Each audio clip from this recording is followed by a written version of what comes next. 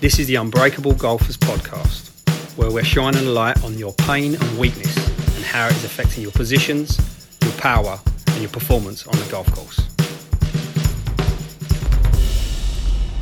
Unbreakable Golfers Daily Edition, and this is Unorganised Chaos.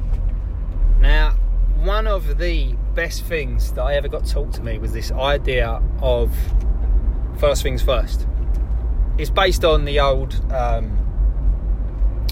for life me I can't remember what book it is, but one of those old books, whatever it is, 7 Habits, whatever it may be, but obviously it's been retaught and taught again, and you can even see it when they talk about, they put stones in a jar. If you don't put the big stones in the jar first, you can't fill the jar up. If you put the big stones in first, then you put the little stones in, you get all the stones in the jar. Point is, this idea of planning out and tackling a very specific target in a very specific order.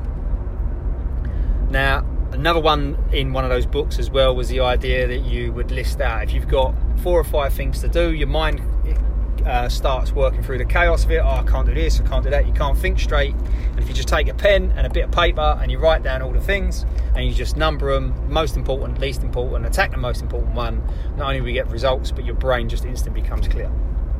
Now, this whole idea is based around planning and planners, as in whether it be software, whether it be a chart, whether it be just the notes on your phone. As soon as you start to categorize stuff, it stops the chaos that's going on in your mind about that subject. This is a lot of time when people suffer from overwhelm. Overwhelm is really just a lack of clarity. People are overwhelmed because they've got no idea what the action is that they are supposed to take next. So simple. Find out what action it is to take next and then do that. And then once you've done that, find out what action there is to take next.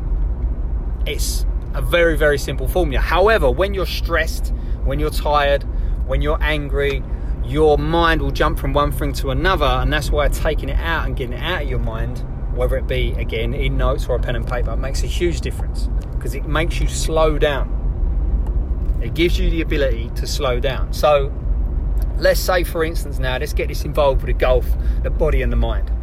You are on a golf course and you are unsure what shot to hit.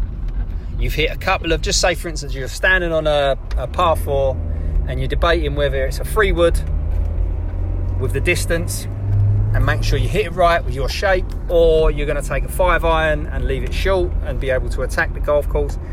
If you've made 2 or 3 decisions like that and you haven't got a plan, it's likely you're going to base your decision on emotion and feeling. Most human beings, well, actually going to say fucking all human beings, I'd say 90% of decisions are made based on emotion, and we back it up with logic. So we might tell someone, I bought this, or I made this decision because of X, Y, Z, and list all of the logical reasons, but those logical reasons come after you made the emotional action, the emotional decision to do that action. So this idea of getting a pen and paper around and just writing out, getting notes on your phone, just writing out and just picking, right, what am I going to do? How am I going to do it? Why am I going to do it? So you're on the golf course. Now don't really want to get a pen and paper out. However, what if you had a plan in place prior to walking to the golf course that if you felt a certain way, if you felt you wasn't hitting your 3-wood right, that you would pick the 5-iron.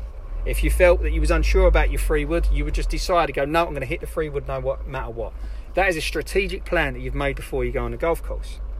Now that's a simple golf version, but what about the mind and the body? Taking the action of just saying, right, I'm going to fix this part of my TPI screen, whatever it is, so that's torso rotation.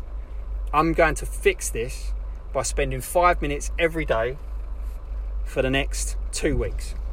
And that's your target. Your only target is to do that 5 minutes a day. You make a list, whether it be an app like what we use in Unbreakable Golfers or something else. You make a list where you tick the box. You write the days out, Monday, Tuesday, Wednesday, Thursday, Friday, Saturday, and you tick the box. Your mind will get used to making that tick, and it will be motivated to do it, to tick it, because of the law of consistency. Basically the way human beings work, act, and how they take action. So, and lastly, with the mind, your mind's cluttered, your mind's stressed, your mind's all over the place. Just taking the ability to slow down and get clear on the next action you can take, because really you can only do one thing. Getting clear on the next action you can take, and then taking that action can make all the difference. So, as always, a couple of questions for you. Number one,